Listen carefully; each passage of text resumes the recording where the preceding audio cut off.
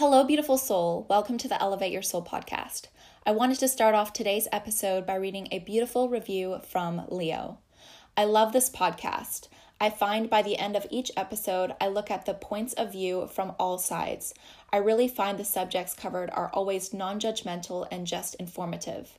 Even subjects that I may not always agree with, I find most interesting because it shows more about my beliefs or judgments, and I should just open my mind and my heart to accept everyone as they are.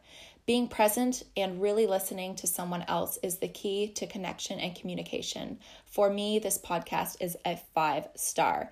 Thank you so much, Leo, for that beautiful review.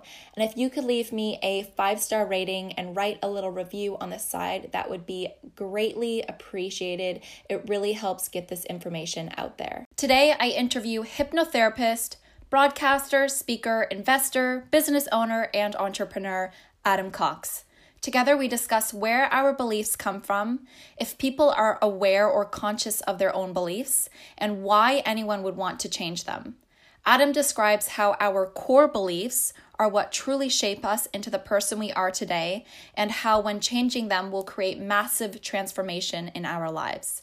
We touch on physical and mental health, hypnotherapy with weight loss, and how adults can change old beliefs and patterns.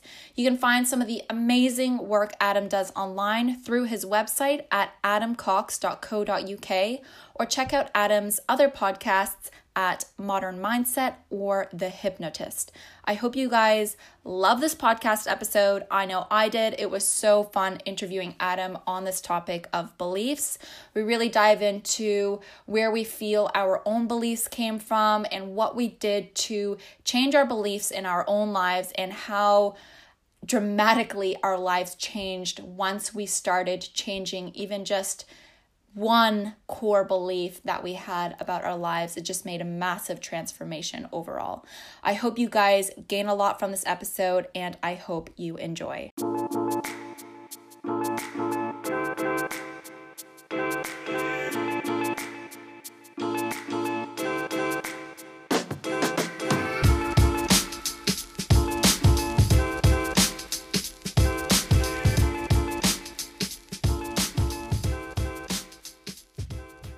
Hello, Adam. Welcome to the Elevate Your Soul podcast. Great to be here. Thank you.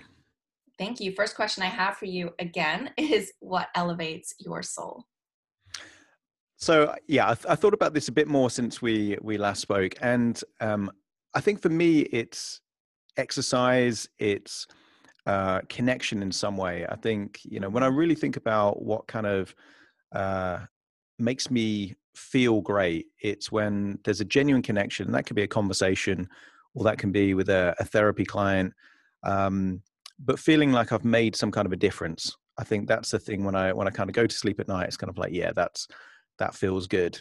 Yeah, no, it feels great, and I think learning new things as well. Like I'm a lifelong learner, so if I just like learn one thing in a day, that kind of makes me feel great. Yeah, and that's a lot by the end of your lifetime. One thing every day. Totally. That's awesome. That's awesome. Can you briefly tell us a little bit about who you are and what you do? Yeah, so it's difficult to kind of put me in a box and say, right, I do this thing, because I do lots of different things. Yeah. So I'm kind of known as a hypnotherapist, particularly in the UK, because I work with quite well-known clients, and I'm in the media a lot. So mainly I'm known as a hypnotist or a hypnotherapist. Yeah. But at the age of 23, I set up a PR agency. So people in the PR industry know me as someone that runs a broadcast PR agency. And more recently, I've launched 2 podcasts that are regularly in the iTunes chart. So I'm kind of known as a podcaster as well. But basically what I do is I try and use my voice to influence people in a positive way. So if you had to put like a little circle around it, it's using my voice to make changes. Awesome. I love that. Yeah, it's always so hard for me to answer as well. People are like, what do you do? I'm like, well, where do I start? Totally. But those are the best answers. Massively. Yeah, because I think, and I was reluctant to, be public about being a hypnotist, because particularly in the UK, hypnotism is mainly misconstrued. People see it in a way that it isn't really. Right. It's kind of seen as a joke. There was a comedy show Yeah. here that kind of took the piss out of stage hypnotism. So I was kind of reluctant, even though I knew it was kind of a passion and something I Yeah. really wanted to do. There was a hesitancy because I had this kind of respectable kind of facade of being a business person, being quite Yeah. serious. And, I was hesitant to do that. But I think if you've got a calling, if you've got a kind of a desire to do something, you're not being true to yourself if you don't pursue that.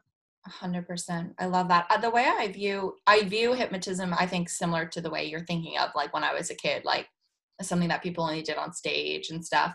But now I see it as almost like a meditation, like you meditate with other people.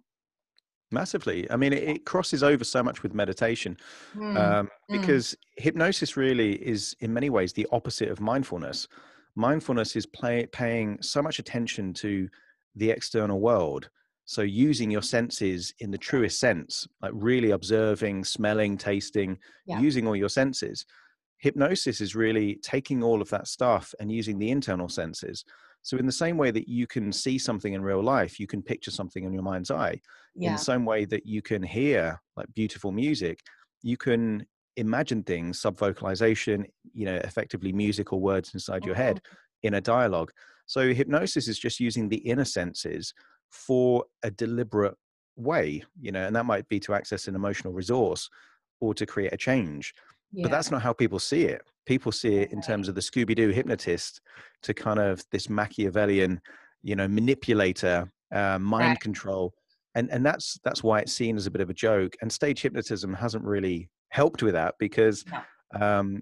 that also communicates this idea of controlling people or manipulating people. Yeah. So a lot of people are scared of hypnosis or think it's fake, so that's Yeah. not helpful as a therapist if you can use this tool in a really positive way if people are thinking it's somehow dodgy.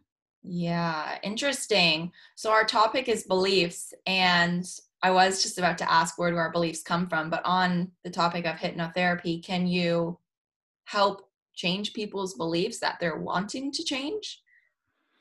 I mean, the key thing with beliefs is that they're constantly changing. Yeah. The idea Well, that debatable. In my head, like for most adults, they don't change, and that's where the danger lies. Well, it's interesting because then you have a belief about beliefs, which is a meta belief. Yeah. But effectively, there are core beliefs which are right, don't tend to change. Beliefs about people's identity, beliefs about their spiritual existence, beliefs about their capabilities. These are core beliefs, Yeah. and they rarely change. But then there are beliefs about the environment, beliefs about the world, Hmm. and just a news report can change those beliefs. Oh yeah. So, Yeah. for example, with the whole Me Too movement, there were beliefs about celebrities that we thought these are good people, and Hmm. then a bit of information we're like, oh no, these are horrible people. So we Right. can change beliefs about environment or other people relatively quickly just with new information. But beliefs about our core beliefs, who we are as an identity, they rarely change. And when they do change, that's massively transformative Massive. because it has a ripple effect on everything that happens, not just how we perceive that person or how we perceive ourselves, but Yeah. also how we see the world. How we see Because the world. Yeah. a useful metaphor for beliefs is almost like the lens in which you view the world. And as those beliefs change, the world changes. The world is always as it is, but there's too much information going on in the world. So as the belief changes, your unconscious decides what it's going to pay more attention to, what it's going to delete or kind of ignore. Hmm. So just something as simple as a belief change can Mm. change an entire world because you're the person experiencing that world. And Yeah. therefore, the lens in which you see it changes dramatically and quickly as well. Yes. And so the core beliefs are the interesting part because they just, as you said, they can transform your life. I've had that happen to me as well. Where do those core beliefs actually come from? Mainly from other people. And it's the people in those formative years that have the biggest impact on your beliefs. So Yeah. for most people, it's their parents. Yeah. And quite often parents might have good intentions, but then they're also a victim or a result of their own conditioning. Yeah. So it's not unusual for parents to be critical or to try and protect children, maybe communicate certain unconscious limitations. So a lot of the core beliefs about who we are, what we're capable of, what we're destined to become, really come from parents. But it might come from siblings if you've got influential older siblings, or it might be a grandparent or an uncle or an aunt if they're heavily involved in your upbringing.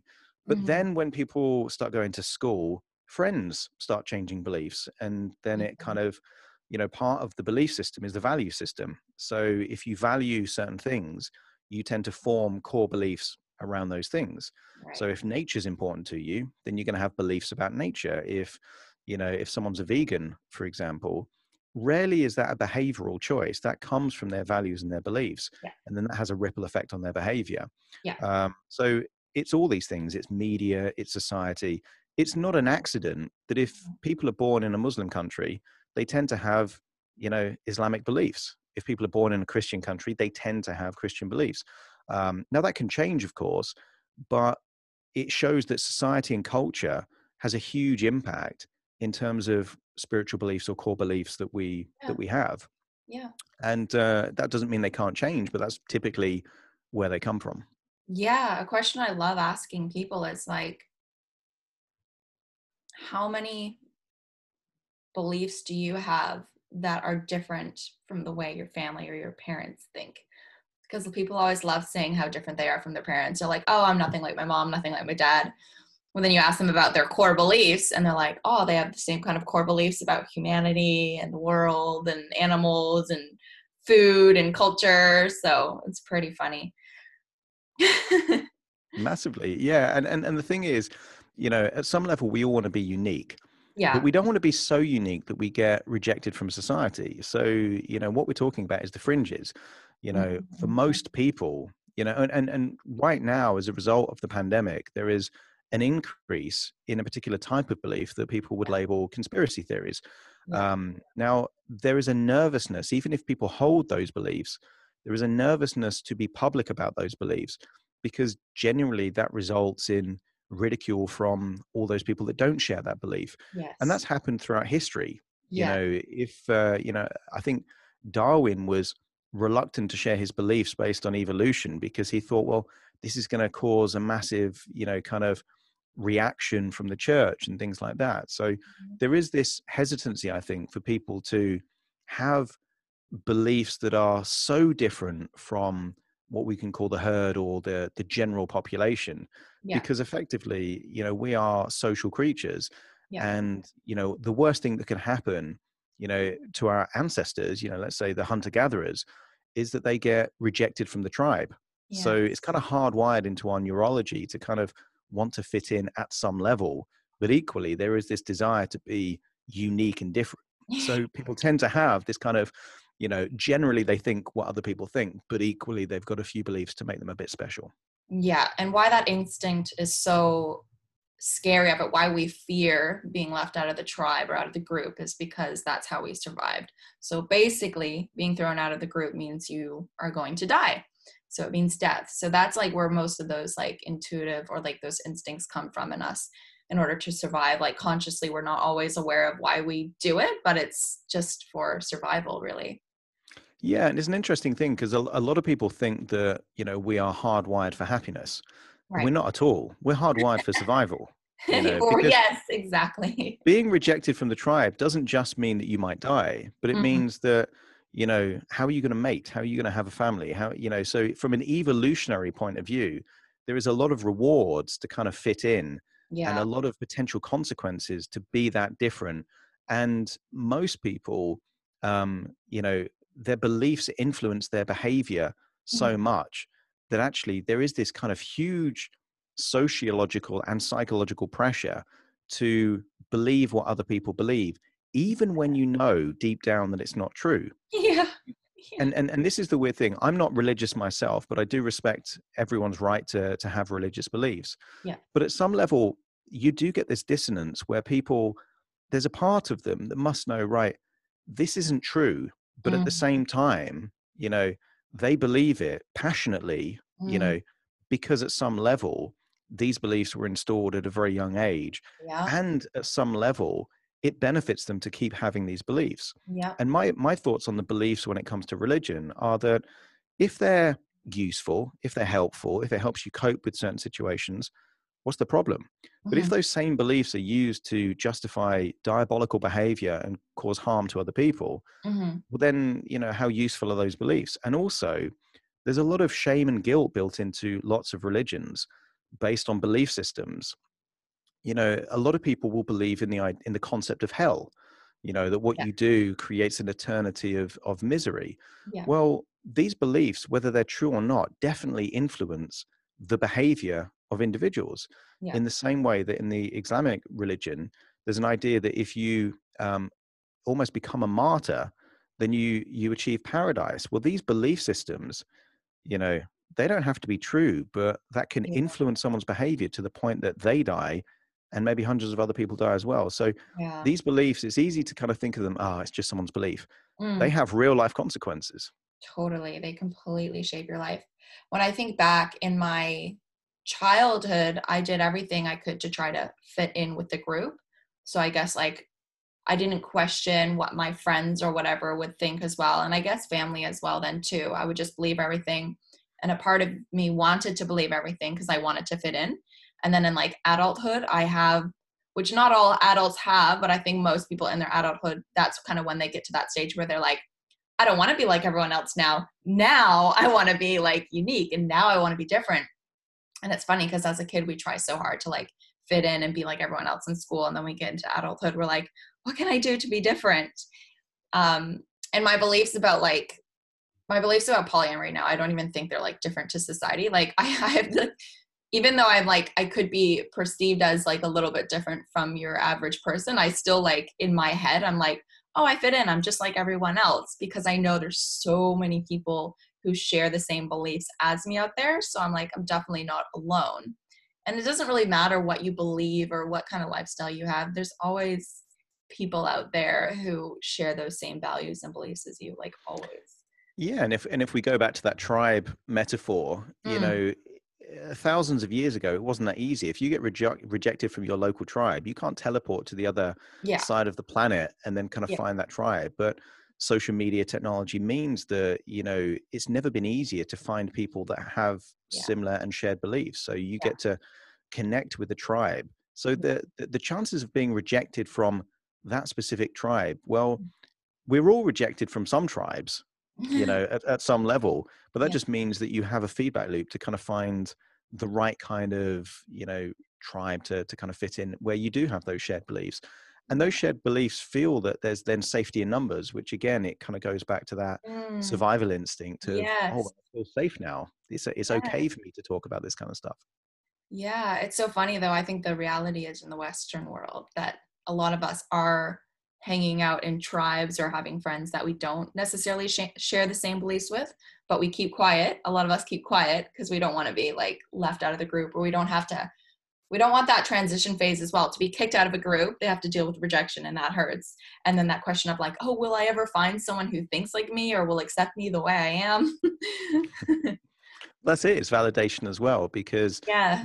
it feels, not just rejection, but, you know, invalidated that your beliefs somehow aren't true. And the nature of beliefs is that they're true for whoever believes them. So Yes, you get these exactly. ridiculous arguments where people that have different beliefs Mm, are arguing as to which one's true mm, without thinking of the more sensible perspective, which is, okay, which one's useful? yeah, And the way I look at core beliefs is, if someone believes that they learn quickly, right, it doesn't matter if that's true or false, but is it useful to believe that someone's a fast learner if it encourages them to learn new things? Well, yeah, that's pretty good. you know yeah. Equally, if someone believes that they make friends quickly, Mhm. that's again quite a useful belief to have, because Yeah, it means that whatever environment they tend to be in, they're going to create a self-fulfilling prophecy at some level. But exactly. equally, a lot of people have what would, psychologists would call disempowering or limiting beliefs. Mhm, And these are mhm. beliefs that they may perceive them to be true, but they're just not that useful. And that belief cycle or self-fulfilling prophecy, if someone has a belief that they're stupid, and a lot of people do believe that, they have, this kind of mental limitation. Okay. Even if that's true, okay, to believe that is then going to mean that you don't try lots of things. And the Mm, consequence of not trying is that it then validates this idea that you're yeah. not very good at doing things. And Yeah. then the cycle continues. So the problem really comes not just if people have limiting beliefs, but if they have limiting beliefs that also happen to be capability based beliefs or identity beliefs, and Yes. they're also limiting, well, that can create a lifetime of misery. Yeah. And a lot of people don't even realize that there is an element of choice that comes into play about beliefs. But Hmm. if you don't, again, goes back to this meta belief, but if you have a belief that once you have a belief, it's pretty much fixed and it doesn't change, Yeah. and you also have limiting beliefs that are based on capabilities and identity, then in a way you're trapped by your own beliefs. You're kind of in a little Yeah. labyrinth of your own making, and Yeah. unless you figure out that that isn't true Mm, or isn't useful, then you're going to a lot of people spend a lifetime yeah. trapped in their own little mazes, and it's a tragedy because they don't need to. Yeah. That's the golden nugget right there. That's incredible. I'd love to ask, do you feel like the law of attraction ties into the whole beliefs? Because you're talking about if someone has a belief, it changes their behaviors, their actions, which obviously will change their entire life. Do you feel like the law of attraction has a part to play in that as well? I do, because generally, I mean, for me, the law of attraction is that you can manifest or attract those things that you want, and there's a part of the brain that has been classified as a particular process called the reticular activating system, which basically means that it's the part of the brain that decides what to focus on. So we've all had this experience when we set a resolution or set a goal, and then suddenly these clues start jumping out of nowhere, and you're like, "Oh, I didn't notice that before," and then suddenly it's there. Yeah. Some people would say that's quantum physics. They would say it's the law of attraction. They'd say the universe is giving them clues. They would say it's Yeah. synchronicity. Yeah. Psychologists would say, well, you've just decided that it's more important to you now, and therefore it's paying more attention to that Not thing. realizing it. Yeah. Absolutely. But Yeah.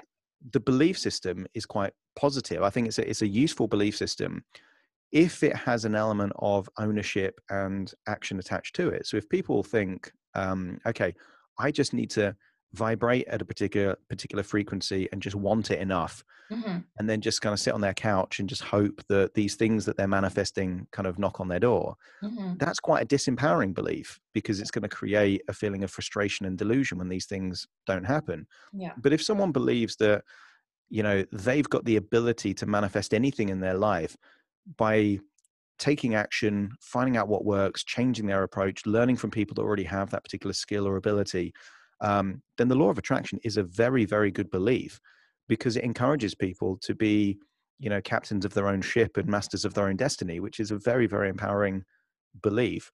It's the passive Mhm. bit of the law of attraction. And obviously the book and the movie The Secret, I think at some level kind of implies that all you have to do is have a vision board, Right. find, be grateful and be really positive, and that's enough. And I Got it. think, I've interviewed many people that were featured in The Secret, and all of them since that have said, yeah, but you've got to do the work. You've actually got to do stuff, which is Yeah. an important distinction, I think. And I think that's funny why some people like don't like the law of attractions because they think that's what it is and like, oh, it doesn't work.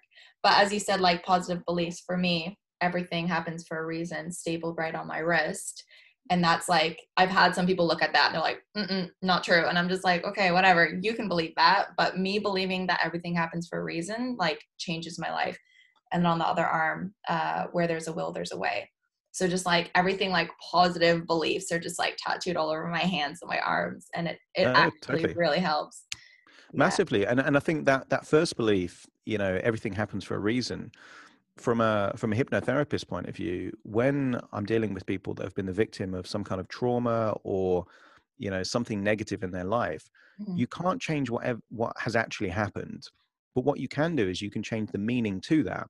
Yeah. And, there's always fantastic stories of people that have gone through absolute hell, um, and found some kind of positive meaning that has propelled their life in a positive direction. So that belief that you have that everything happens for a reason means that when bad stuff happens, your brain is searching for a positive Yeah. reason.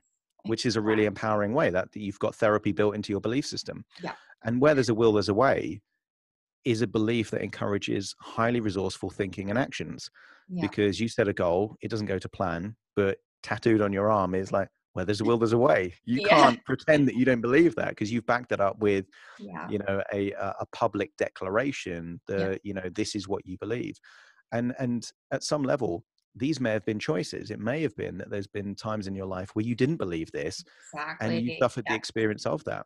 You know? Yeah, that's exactly where it comes from. Do you think most people are consciously aware of their beliefs?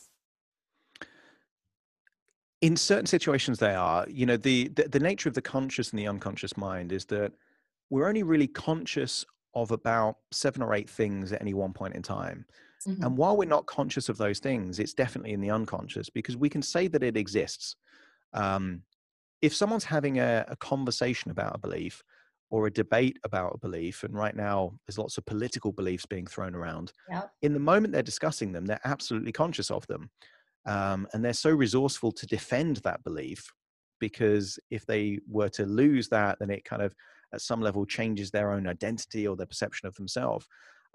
So people can be conscious of their beliefs in moments, but the vast majority of the time, you know, if you're just enjoying a sunset or enjoying a meal or swimming, you're probably not focused on a specific belief that you have about, I don't know, whatever it might be. So it's unconscious at that moment. I think most people aren't only not conscious of their beliefs most of the time, but they're not conscious of the beliefs even when they're in a heated debate about something that is about their beliefs, because they're not perceiving it as a belief. They're perceiving it as their truth. And the reality is it is their truth. But it doesn't mean it's everyone's truth. You know, and even, you know, we're in a weird time where factual things have become opinions. And it shows that there is a difference between scientific facts and the belief systems that we build around them. So I can believe something that is true, but equally I can believe something that isn't true at all with just the same level of conviction as an absolute fact.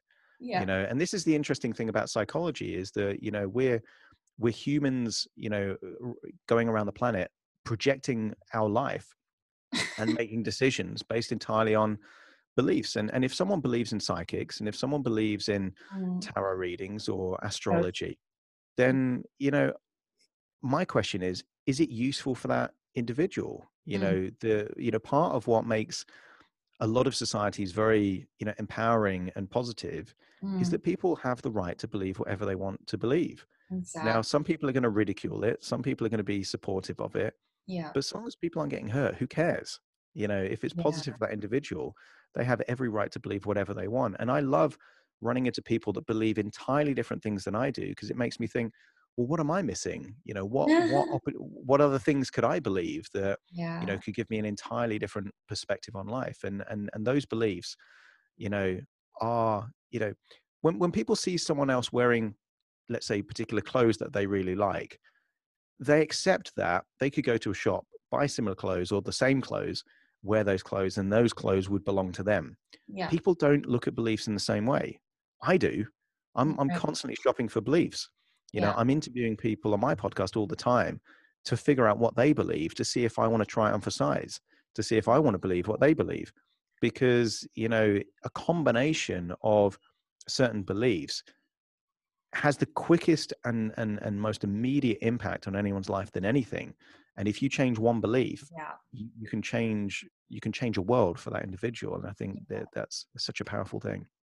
Wow, Adam, I love that mindset. I think I've only ever met one other person who said that to me in my life, that, you know, if someone has a different belief, instead of just challenging them or getting defensive, they're like, oh, I'm going to listen and see if there's any part of this that I can pick up on or that I can learn from. I think that's so cool. What do you think makes us so defensive of our beliefs? Like, when we're challenged, we're so quick to be like, nope, you're wrong, I'm right, this is why. Sometimes if we don't even know why we're right, we're right, we just still are like so stubborn to, I don't know, just like we hate having our beliefs challenged. Why do you think that is? Yeah, I mean, psychologically, it comes from a feeling of dissonance. So, because we are so invested.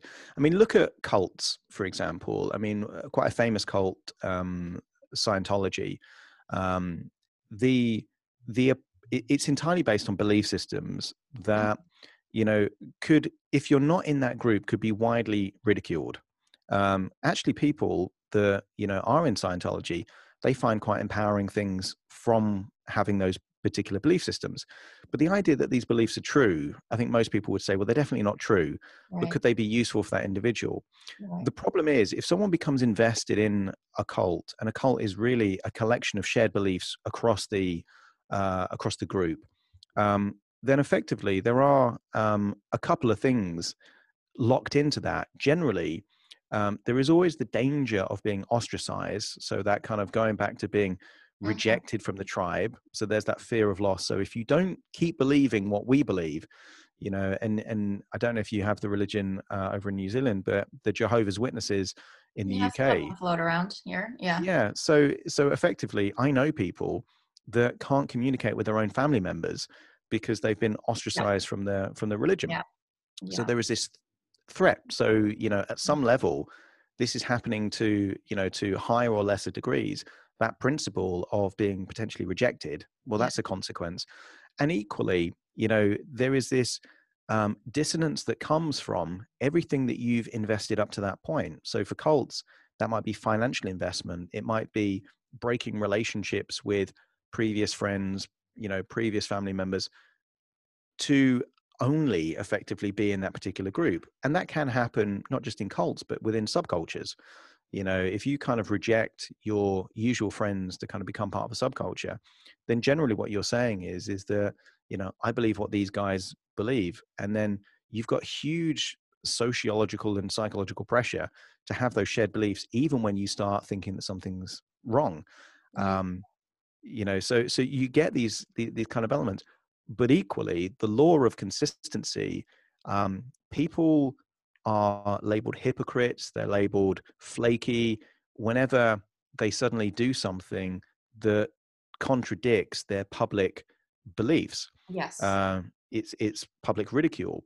You see this a lot. So again, we're hardwired to be consistent, and Mhm. generally that's why, if people suddenly make some kind of big change, generally it's a good idea to communicate that change, so that it's not perceived to be hypocritical or contradictory, that it's actually an evolution, and that's really the way in which I look at my belief systems as almost like operating system on a phone. It would be ridiculous if I had the same operating system on my iPhone that was around 10 years ago, 5 years ago. Mhm. People think, why are you doing that? Things have moved on now, update your operating system. Well, why wouldn't you do that with your beliefs? If you've got access to new information, Yeah. and you've tried a few things out and there's a few bugs in those beliefs, why not change them for something better? And I think, for me, there's lots of things I believe now that I didn't used to believe, about myself, about the world, and for me, it's constantly evolving, but I'm not going to um, be a slave to those beliefs. If I find out that what I'm believing now isn't useful in a year's time, Yeah. I'm quite happy to change it, Yeah. because, why would I wear the same clothes that I had 3 or 4 years ago if they don't fit me anymore?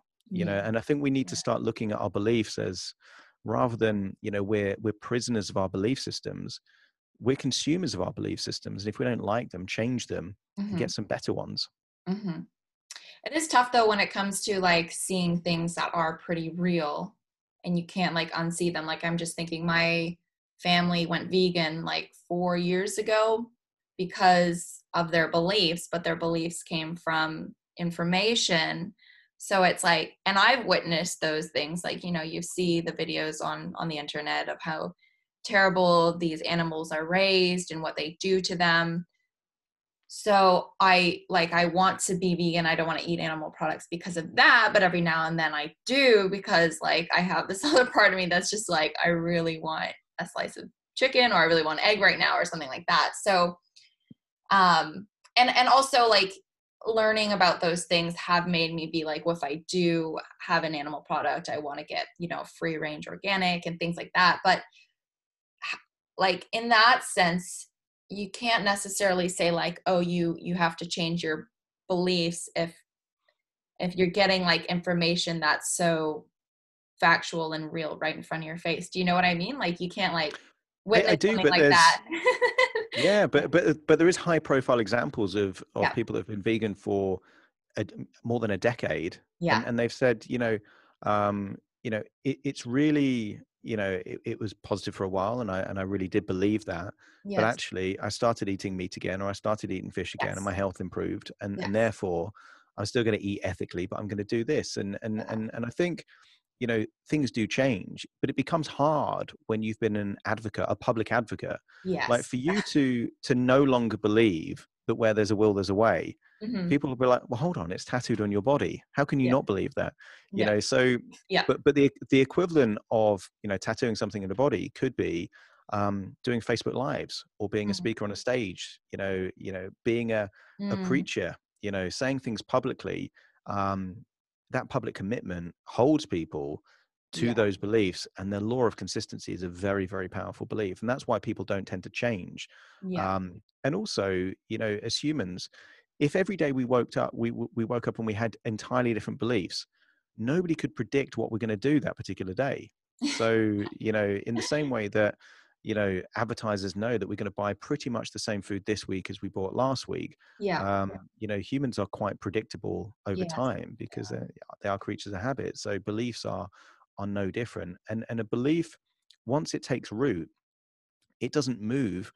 And the law of momentum, unless there is an external force that changes that belief, you're going to have that belief forever. And that's why the majority of people will believe what they believe today in the same way that they believed it a year ago, and will probably believe it a year from now, Yeah. unless something changes. Yeah. And that's why, seeing a therapist that's pretty good at changing beliefs is quite useful if you do figure out that you don't want to have that belief anymore. And some of these beliefs Mhm.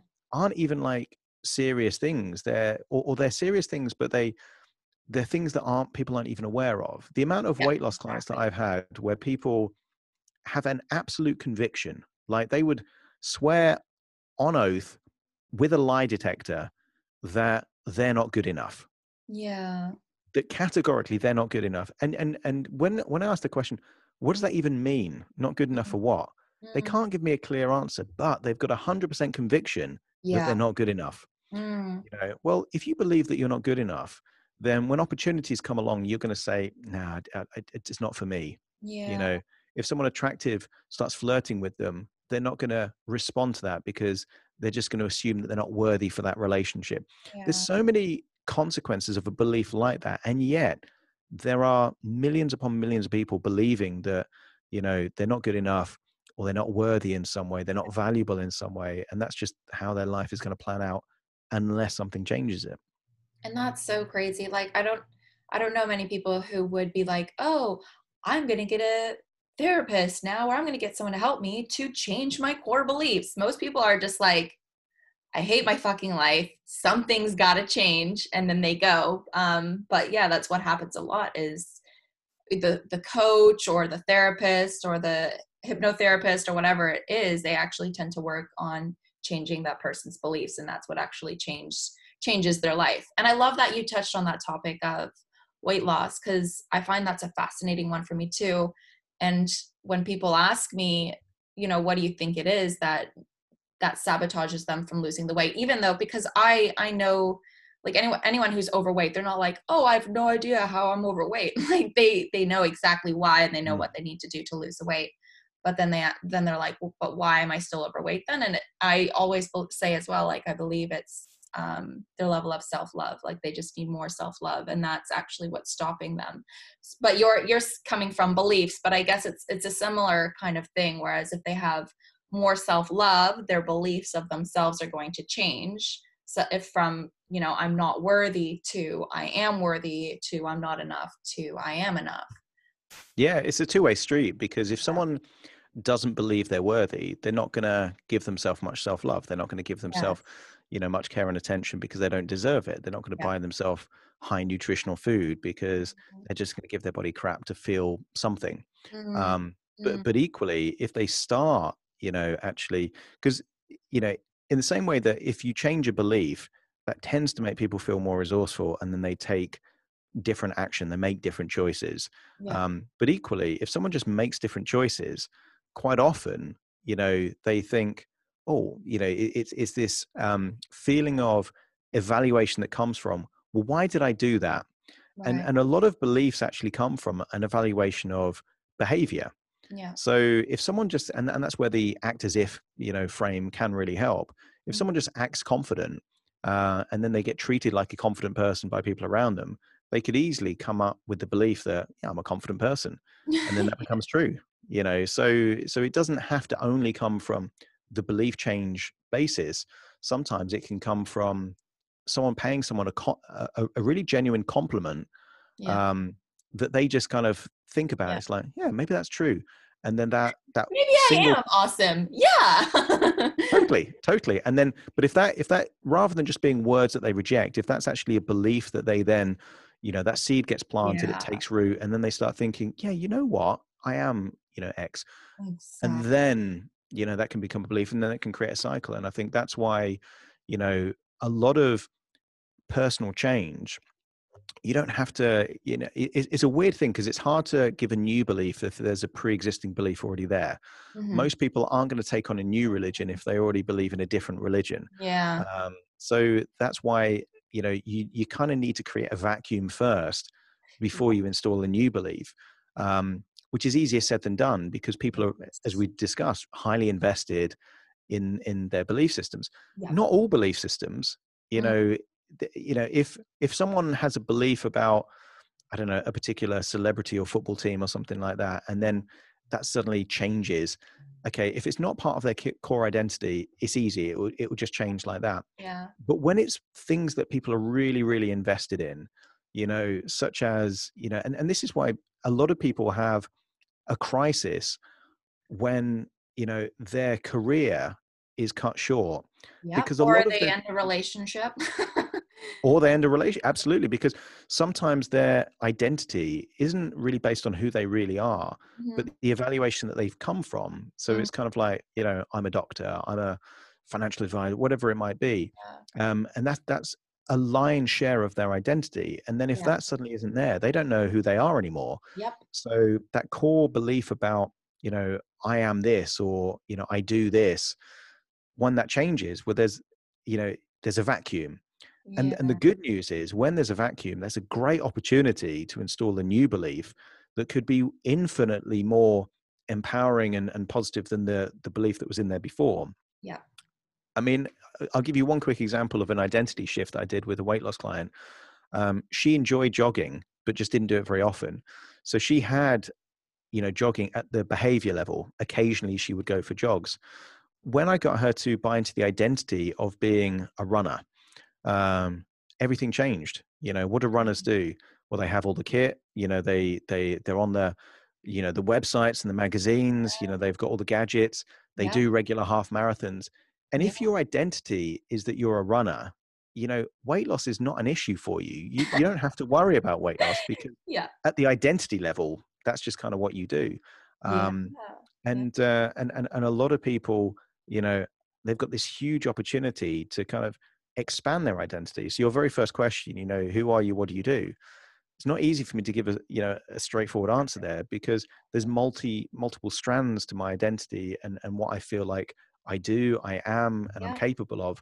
Yeah. And I think that's a really useful thing for anyone to do, is to kind of expand their identity, so they've got a few more eggs, in their basket, so that if one part of their life changes, they're not suddenly having a crisis of, their identity. Exactly. They've got more strings to that bow. Exactly. And we are so multifaceted. So for me, if someone asks me, what I do or who I am, it's like, depends on what this podcast interview is about, or depends on who you are, or depends on what mood I'm in.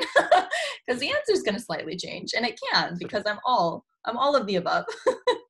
Yeah. So you have lots of beliefs about your identity and lots of beliefs about your capabilities. Yeah. Um, and a lot of those are naturally aligned with resourceful states. Yeah. Where there's a will, there's a way. It simply means that's got tenacity built into your belief systems. It's, Yeah. persistence, determination. You're not going to give up easily. But a Yeah. lot of people don't believe that. Yeah. They'll believe that, if something doesn't work immediately, they're not capable, they're not cut out for it, it wasn't meant to be, there's this kind of destiny thing Yeah, going on. the negative Um, thoughts. and then that's not going to make them very resourceful. So simply a belief like where there's a will, there's a way is a really useful belief, but a lot of people don't have it. And then Yeah. there's a consequence, there's a ripple effect of not having that belief, but they may have a different belief. And that might be, if it is more fatalistic, then rather than in your case, you'll be like, right, where there's a will, there's a way. What can I do to make this happen? That might be your thinking.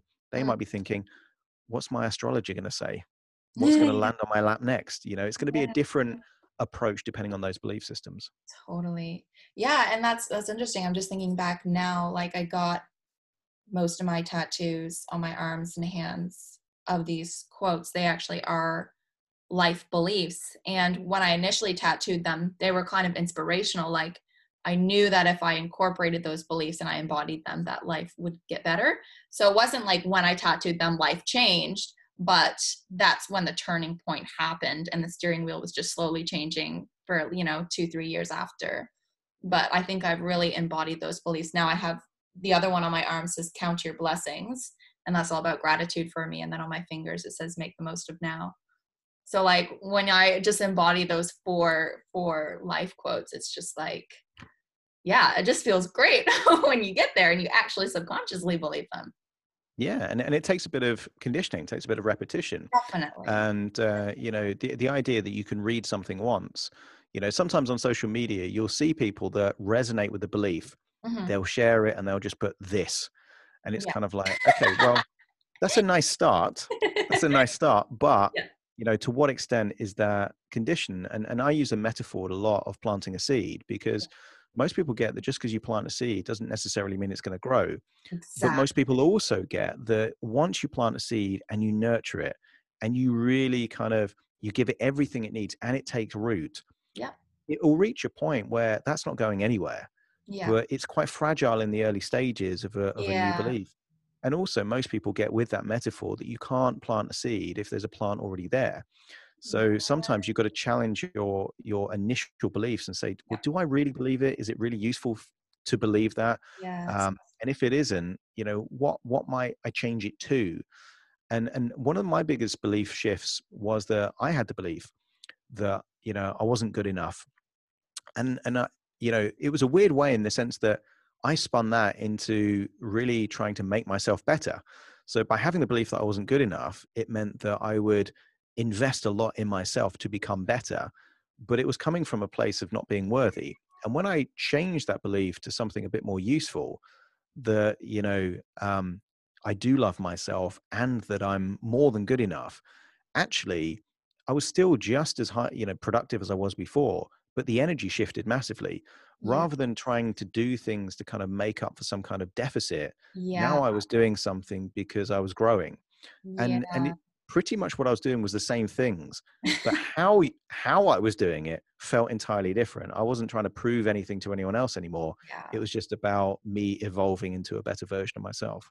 That's a really good point. And I do feel like people outside of you will feel that, like the podcast, like the quality of your podcast, like when people listen to it, like I'm all about energy. So like the vibration of that podcast, even though you did the exact same podcast on the same topic, when you're in that better state of consciousness yourself, like that podcast is going to vibrate at a different frequency and people are going to pick up on that and resonate it and or just be more attracted to it. So that's my belief. No, and a great and the thing is, so many of these beliefs are so empowering, and Yeah. I'm constantly shopping for them. It's kind of like you clearly have a belief that dance for you is a way to change your energy, your feeling of resourcefulness. I Yeah. don't have that belief about dance. For Yeah. me, it's kind of like I have a belief that I'm not a good dancer. And I that's have why a you belief. don't do it. It's That's true. why most people don't do it. They're embarrassed. Even when they're by themselves, they're like, I'm a bad dancer and I don't even want to witness myself dance. It's Totally, so sad. totally. And Yeah. and that different belief. So I'm looking at you and it's kind of like, well, clearly it gives you a certain sense of energy and Yep. vibrancy. And it's kind of Yep. like, well, what would I have to do to replace that belief that, I'm not good at dancing and it's a bit cringy to dance to, I can kind of get myself in a highly resourceful state just for a few minutes of dancing. Now, at the Yeah. moment, that's just words out of my mouth. It's not a belief. But if I did have that belief, would it Yeah. mean that, I could, be a better version of myself? Quite possibly, Yeah. and that's how these beliefs come from. It's kind of challenging them. It's using a what if frame in a positive way. What if I believe that? What would be the natural consequences of believing that, and what actions are naturally going to follow from that belief system? Yeah. So I'm willing to bet that if you wake up in the morning and you're feeling a bit, lethargic, a bit sluggish, you've probably got behaviors linked to core beliefs that can get you in a different state very, very quickly. I never But wake up like that, ever. It's a new day. There's no reason to be in a low. Like, if anything, I struggle with that at night. But like when I wake up, I'm just like, hallelujah, I'm alive. and Yeah. that's it, and that comes from your belief of counting your blessings, so Yeah. what's clear for you is that your belief systems are naturally aligned with highly resourceful states. Yes. But there's a lot of people that don't wake up in highly resourceful states. Yeah. They wake up Well, and it's and kind it's a of like, belief, and it's the belief that I have that when I wake up, I'm always in a good mood. So that perpetuates the reality that when I wake up, I'm always in a good mood. totally, it's Yeah. a classic self-fulfilling prophecy. Yes. But if you didn't, you've also got beliefs about how to change your emotional state rapidly. So Yeah. so then that would give you Yes. evidence that you can kind of change things quickly. But a lot of people don't wake up in this kind of highly resourceful state. They wake up dreading the day, today's going to be awful, and guess what, it will be awful. Mm. And so many people are running these, what I would just, to use a different metaphor, running bad code. If you consider belief systems like programs in your brain, what's the consequence of these beliefs? Yeah. And for a lot of people, it's disempowering, it's misery, it's depression, it's anxiety. It's a lot of things that people don't have to experience, but they're not aware that actually the root cause of a lot of this is simply the beliefs that they have Yes. that has the ability to change. Yes. Yes. Touching back to the dance thing as well, just want people to know that like I had the exact same thing when I started like dancing by myself. I was so shameful, and I would like be paranoid at looking out the window. Like I want to close the curtains. Like anyone would dare see me, I would like close the curtains and like do it like quite awkwardly. And then yeah, it's just like I kept doing it more and more until I just one day decided I'd adopt the belief that I'm a good dancer. And like back when I was younger, I was like, I'm a terrible dancer, and like, like I'm not very confident, blah blah blah. And now I've danced so much, I'm just like, yeah, I'm a good dancer. I've never been to a dance class once in my life, but I'm just like, it feels good in my body. It just feels so good in my body. Yeah, totally. And I think most people would agree with that. That classic kind of phrase, motion creates emotion. There's a physiological reaction to it. And, you know, when people are in these kind of environments where they would feel comfortable enough to dance, they're probably drunk, at some level. So they Exactly. might have, positive associations with it. But, Yeah. the idea that they could, dance in the morning before breakfast and Yeah. not be drunk, Yeah. that would be that. Oh, that's crazy. I could never do that. Yeah. Yeah, that's a good point. That's a good point. And it's like, oh, in order to get that good feeling of dancing, I need to like poison my liver and toxify my entire body. It's like, yeah. In a weird thing, yeah, it gets them to the point of dancing, but actually it's probably the dancing that makes them feel good more than the alcohol Oh, for anyway. sure, for sure. Yes, and then people resonate like, oh, I like going out and drinking alcohol because really they just really want to get to the dancing part. And that's what I realized that was my thing. I was like, what do I really like about going out? Like, what is it? It's like, no, it's not actually about being drunk. It's about caring less about what other people think about me. So if I care less about what other people think about me, maybe I don't have to drink. And then I love to dancing. And then like maybe I can learn to just have a little bit more confidence and then be able to dance without, drugs or alcohol. So it's like it's questioning and analyzing those Yeah, it's beliefs that it's you it's hold. it's very reflective, and I think that's a good way. And if people aren't sure, what they believe, a journal is one of the most effective ways to start figuring out what Yeah. you actually do believe, because you can work backwards. And if someone does a behavior and they don't like how it makes them feel, then you can kind of reverse engineer it and say, Yeah. what did I have to believe in order to do this? Or what do I have to believe in order to feel this? And there's going to be clues that come up. And then if you're not happy with that belief, start thinking, well, what could I change it to? That's I used to have amazing a advice. Yeah, it's a useful way Or of doing it. I mean, pattern. I've had Yeah. a journal for about 20 years now, and one of my beliefs used to be about confidence, like confidence to go out, that I would need to drink in order to feel confident around other Yeah. people. Yeah. But that just encouraged me to become dependent on alcohol in social situations. Yes. Um, which, I mean, I haven't drunk Same. for about, I had the same belief. yeah, and a lot of people do. The Yeah. industry itself, propagates that belief system. Yeah. I haven't drunk for about 2 years now. Mm, Um, and nice. then when I now think about it, it's kind of like, well, that belief was never true. But while Yeah. I held that belief, I treated it as if it was true. And then it And became true actually, because you believed it. absolutely. And there's a very famous scene in the original Dumbo movie, the Disney movie, where the elephant Dumbo believes that he can fly only because he has a pink feather.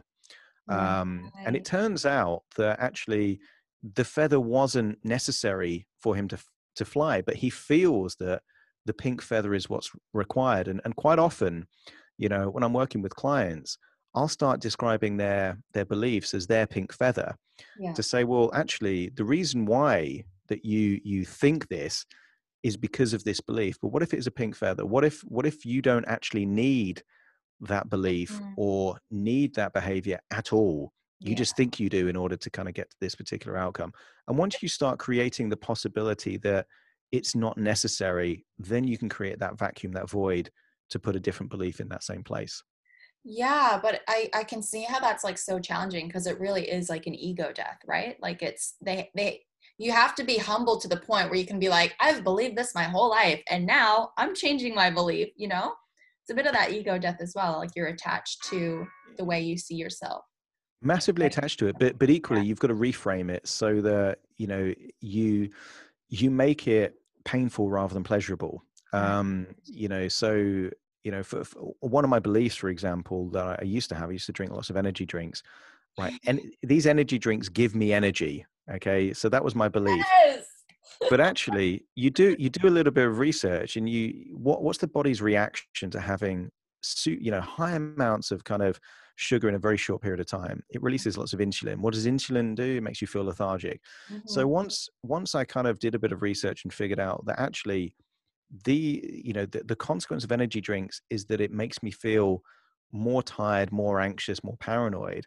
Well, then Yeah. actually it was super easy to kind of have a different belief because it meant something else. It was no longer energy. It was, an energy drain. It was an energy leach, is Yes. the Like the thing that I natural caused. energy. Yeah.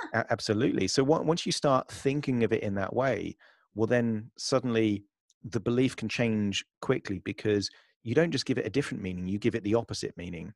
Yeah. And there's lots of things that you can do in life where actually it turns out that the best belief is the absolute opposite of the thing that you've been believing all that time. And Yes. that's how magical transformations happen. It's Yeah. kind of like, not only is this not true, but the opposite is probably true.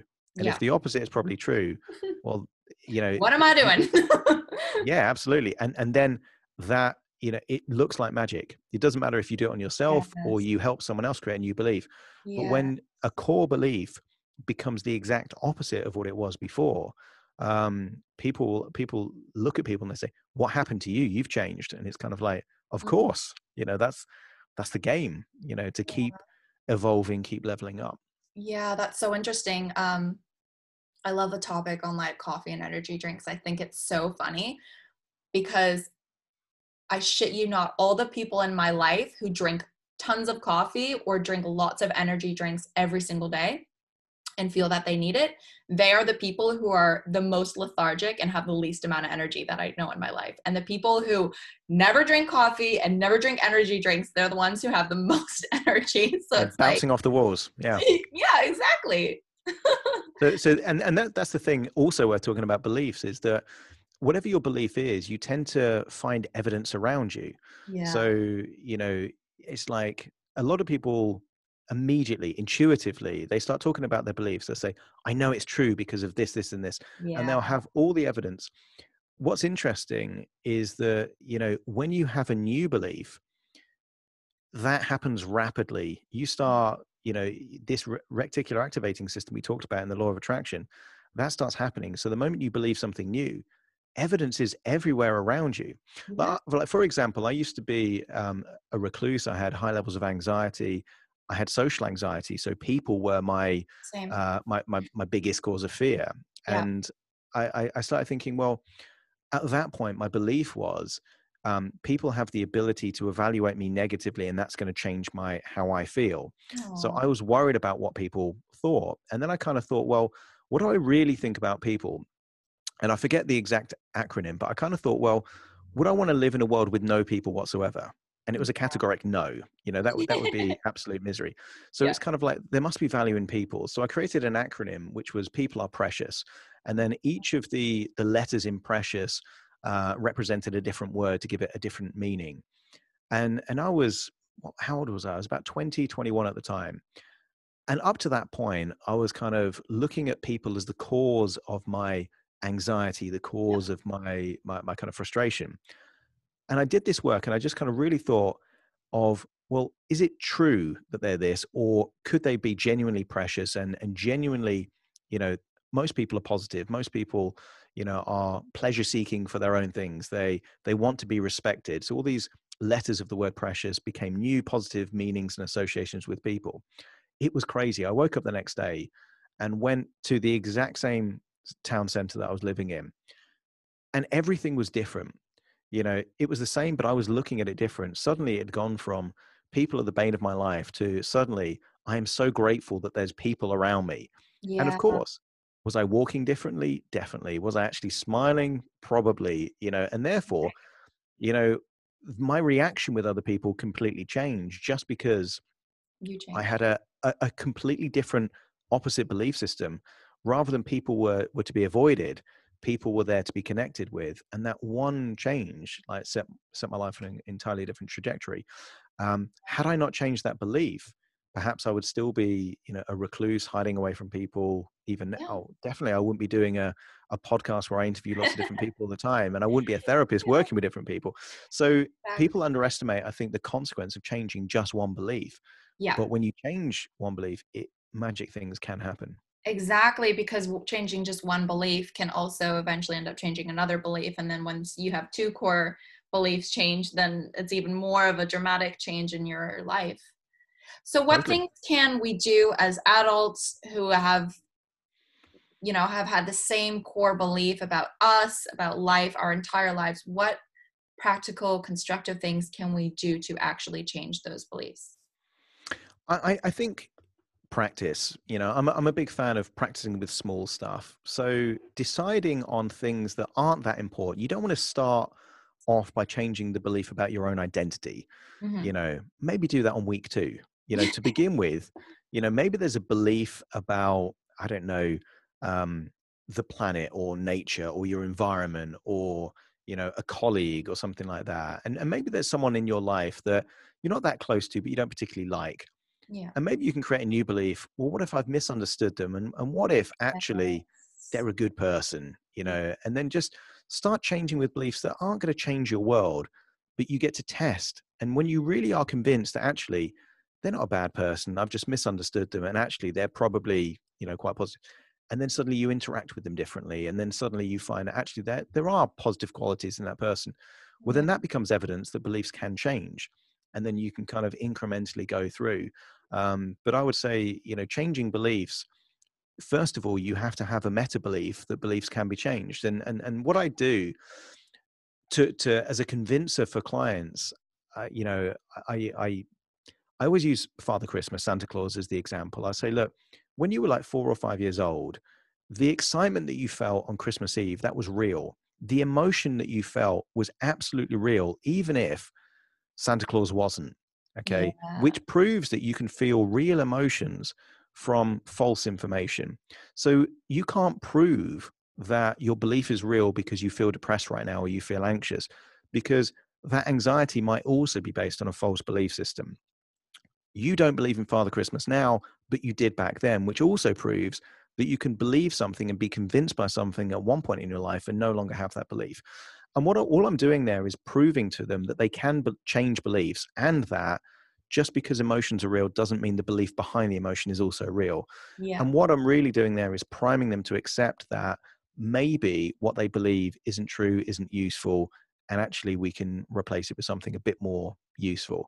But you have to have a belief about beliefs. And I think everyone categorically knows that beliefs can change, because we're not born preloaded with every belief. We've acquired our beliefs throughout our lifetime. Many of those beliefs have changed. There's so many people, and sometimes it's good to ask people, who do you absolutely despise now that you loved at one point in time? They'll have that. And it's like, well, then your belief changed, and anyone that's a vegan now that wasn't before, they've got evidence of a belief change. And once they've got evidence that one belief has changed, then you can start thinking, well, what would be another belief that would be useful to change? And once you've practiced on some of these small beliefs, then you can start thinking, if I were to change one way of thinking about myself, what would I need to change in order to set my life in the right direction? And some of the most useful beliefs are the kind of beliefs that you have tattooed on yourself, which is beliefs about personal responsibility, beliefs about gratitude, beliefs about capability. I have a belief that I can learn rapidly, and I've learned a lot of things relatively quickly. I don't know if that's because it's true, or maybe I just believe that, and therefore I activate the resources required to make that happen. But there are certain things that are just useful to believe, and you're surrounded by people. I always play the detective. If someone is doing something that I want to do that I can't do, I always ask the question, what do you believe about that? And the great thing is, people will tell you exactly what they believe, and you can copy them. And it's the fastest way to get ahead is just to start believing what other people are believing that are doing or experiencing the kind of things that you want to experience. Yes, exactly. People that you're inspired by. That's a good piece of advice. How can people find you on social media, the internet? Yeah. So just to find out information about me, adamcox.co.uk, which is the UK domain. So adamcox.co.uk. If they want to hear my podcast where I interview people to pick their brains and get their belief systems, that's Modern Mindset with Adam Cox.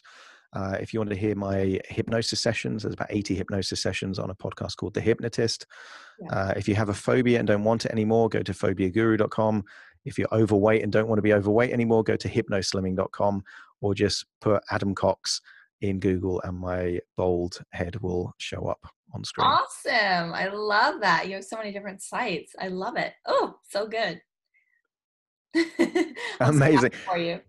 No, it's a pleasure to be on your show, Rel, and thank you so much for the invite.